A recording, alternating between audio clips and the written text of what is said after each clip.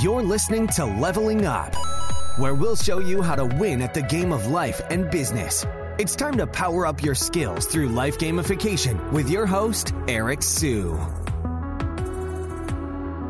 All right, so today we're going to talk about the 7 powers and how they can apply to your business and how everyone should be thinking about the 7 powers. So I actually have the book right here, okay? And usually what I do is I put the dog ears on the bottom if there's like a helpful insight, and there's actually a lot of dog ears in here, so that's a good thing. 7 Powers, it's a book written by Hamilton Helmer, right? And I'll pull this up on my screen over here.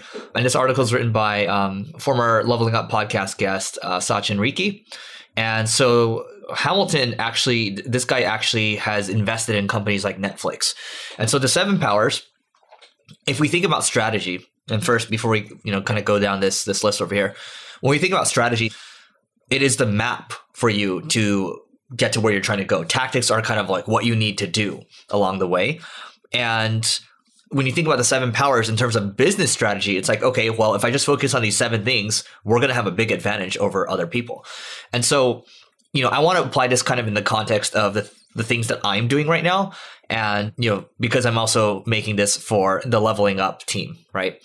And so Leveling Up as an organization, when we think about the different businesses that we're trying to buy or whatever it is that we're trying to build, ideally they have at least 1 or 2 aspects of the 7 powers. Ideally, all 7 would be perfect, right? And so one good example, let's just talk about the 7 powers first. So you have scale economies. Okay, so let's go down the list over here.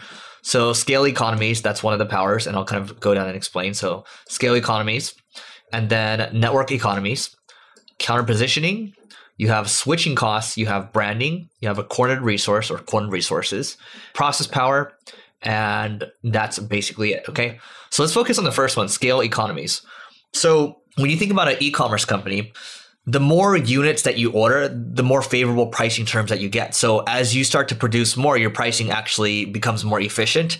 Or it could be you have a software business, and as you sell more units, well, it's not like you're having to hire a bunch of new people, right? So you can call it scale economies or economies of scale, whatever you want to call it, right? And that's why a lot of people love software businesses, because it's recurring revenue and you have economies of scale.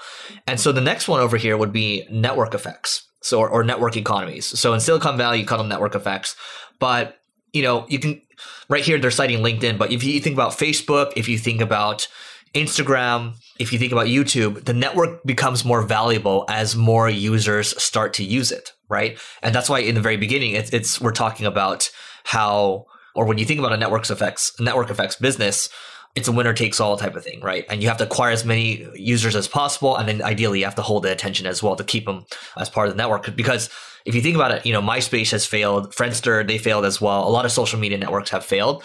So network effects, why has Facebook been so dominant over the years? There's a reason for it, right? And that's why they're valued so highly as well. And so the third one would be counter positioning. So in the case of counter positioning, Vanguard would be, when they first launched as kind of this low cost index fund, they were competing against a lot of mutual funds, right? And they were kind of counter positioning, saying, hey, we're not going to actively manage your money, but, we're just going to track the index. And then more and more people started going to it. In the beginning, everyone was like, oh, this is not going to work, right? And all the incumbents were like, oh, this idea will never work. They dismissed it. It's too risky for their business as well, because their business is working so well at the moment. Why would they ever switch, right? So the incumbents, it's too risky for them. And that gives the kind of the new entrant an opportunity to kind of step in and take over. Now, number 4 over here would be switching costs. So when you think about buying software like Salesforce or HubSpot, like a CRM, you start inputting more and more data. Over the years, you use it more and more and more. And what tends to happen is, well, you're pretty locked in. It's not as easy to switch over to a new CRM. Like all the integrations you've added, all the setup time you spent, all the training you've done, it's not easy to switch over. So you might as well just stay, right? And, if a customer threatens to leave, you say, hey, I'll just give you more favorable pricing terms, right? That's actually a lot more attractive than them having to explore a brand new solution. So switching costs. Salesforce does a really good job with that. Branding. So branding is something that takes a long time to build. If you want to think about premium or luxury goods such as Hermes or Louis Vuitton, well, they built the brand up over the years. They're this luxury brand. Mercedes-Benz is an example as well. They're using Tiffany's jewelry here, and they maintain that premium positioning. You can destroy the brand very quickly, but it takes years and years, a very long time to build up that brand. All right. And then Cornered Resource is they're using Pixar over here. Pixar is a good example because all of the films that they've done, especially maybe the first 15 or 20 or so, were rated so highly, but it was the same people that were kind of directing it, right? They had that special magic. So the Cornered Resource in this case would be talent that they had. And in a lot of cases, people might say a Cornered Resource is talent, but I think it's special. Like there's actually, in this case, it's like, 10, 20 movies or so. And another Cornered Resource might be, hey, if you have all the rights to, lumber in the United States, that's a Cornered Resource, right? And finally, last but not least, would be process power. So a good example of this would be Toyota. Their entire process, which involves Kanban, all this other stuff, it's all merged together where they made their vehicle manufacturing very, very efficient.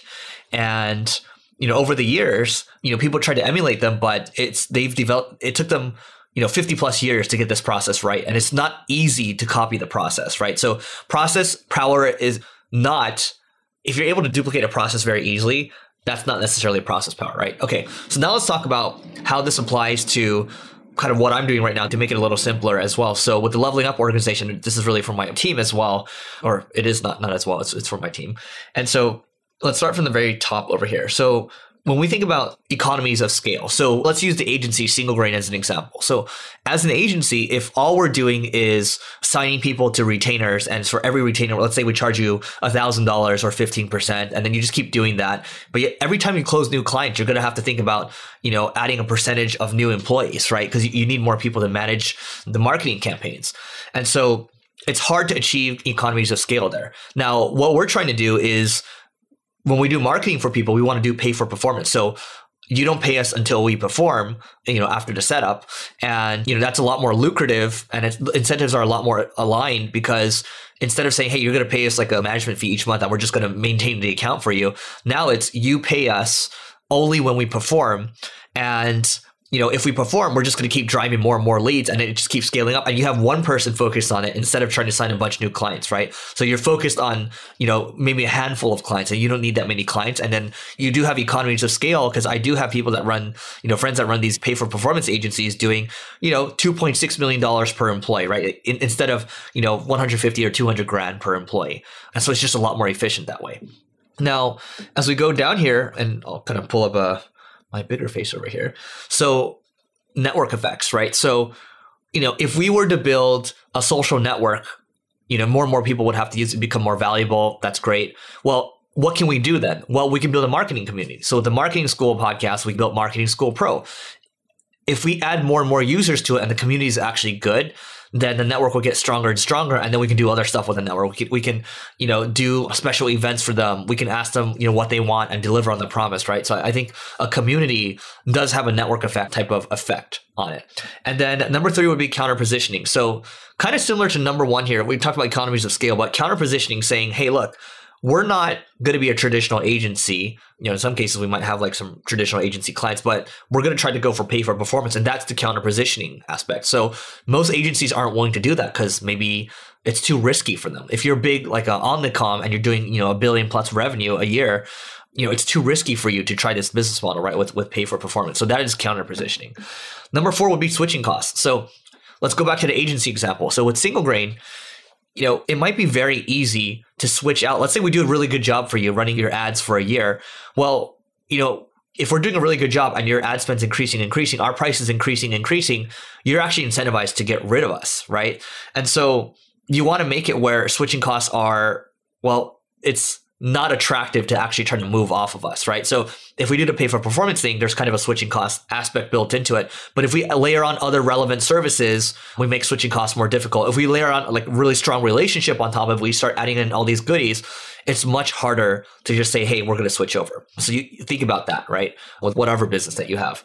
And then branding. So with this whole leveling up movement over here, I had to pull the book up, right? This whole leveling up movement, long term, we're trying to build a movement. We're trying to build a brand around it. And I know that's not going to be done in a year, not 2 years, not 5 years, not 10 years. We're going to just keep going, and we have to live it. That's why the whole organization is called Leveling Up. And, ultimately, we want to help level the world up. And then, part of how what I'm good at, what I understand is building a really good marketing team. Everything kind of trickles down, right? I'm not saying the marketing stuff is the end all be all, but it's just what I happen to know. And then we can, add on a bunch of people to the team that they're good at the other areas. So that's branding, right? Branding typically tied more to consumer type stuff, which is great for leveling up because it's more geared towards consumers. But it's harder to say you have a premium brand when it comes to B2B. But when you have a consumer brand and you're the Tesla, you're the Mercedes, or you're the SpaceX, right? That tells a little bit of a different story. So, but just keep in mind, branding takes a very long time to develop. Cornered resource. So, for us, part of it's going to be how do we hire the best people? If we're doing an education division, who's actually done it before? How can we hire those people? How can we hire the absolute best team over there for the people that have performed at a very high level? That's a little shaky, I would say. That's somewhat of a cornered resource, but it's not quite like Pixar where it's like they had 10 or 20 hits, right? A cornered resource would be, let's say we have specific data. Okay, so with the software that we have, the software that we're building, we're gonna have a lot of data, and that is a cornered resource because that's unique to us. Because the user's running, we're not sharing it with the internet, right? So that is unique to us. Now, last but not least, when it comes to process power, like Toyota, it's going to take a very long time to develop the proper training process for leveling up. Because we want to take people from zero to not only job ready, but to become leadership ready as well. And eventually running their own things within our organization or even starting their own things, right? That's going to be a thing that is going to require a lot of tender loving care and something that can't be like a second or third priority. If we want to get that right, we're going to have to develop that over the years and have that be a very high priority. And so the process has got to be unique. Our training process has to be so unique that everyone in the world wants to emulate it, but it's too hard to emulate. So imagine if we're able to build an organization where we say, hey, you know what? If you're good enough, we'll get you up to leader and we'll have you running one of our divisions and you're going to be doing really well for yourself, really well for your family. And that's going to be remarkable.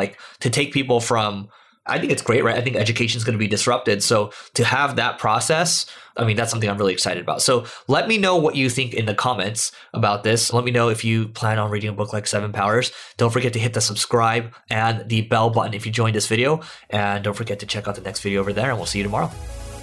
You may have completed this level, but many more bosses await. If you're looking to level up in marketing or business, just go to singlegrain.com/leveling-up to get access to our individual and team training programs.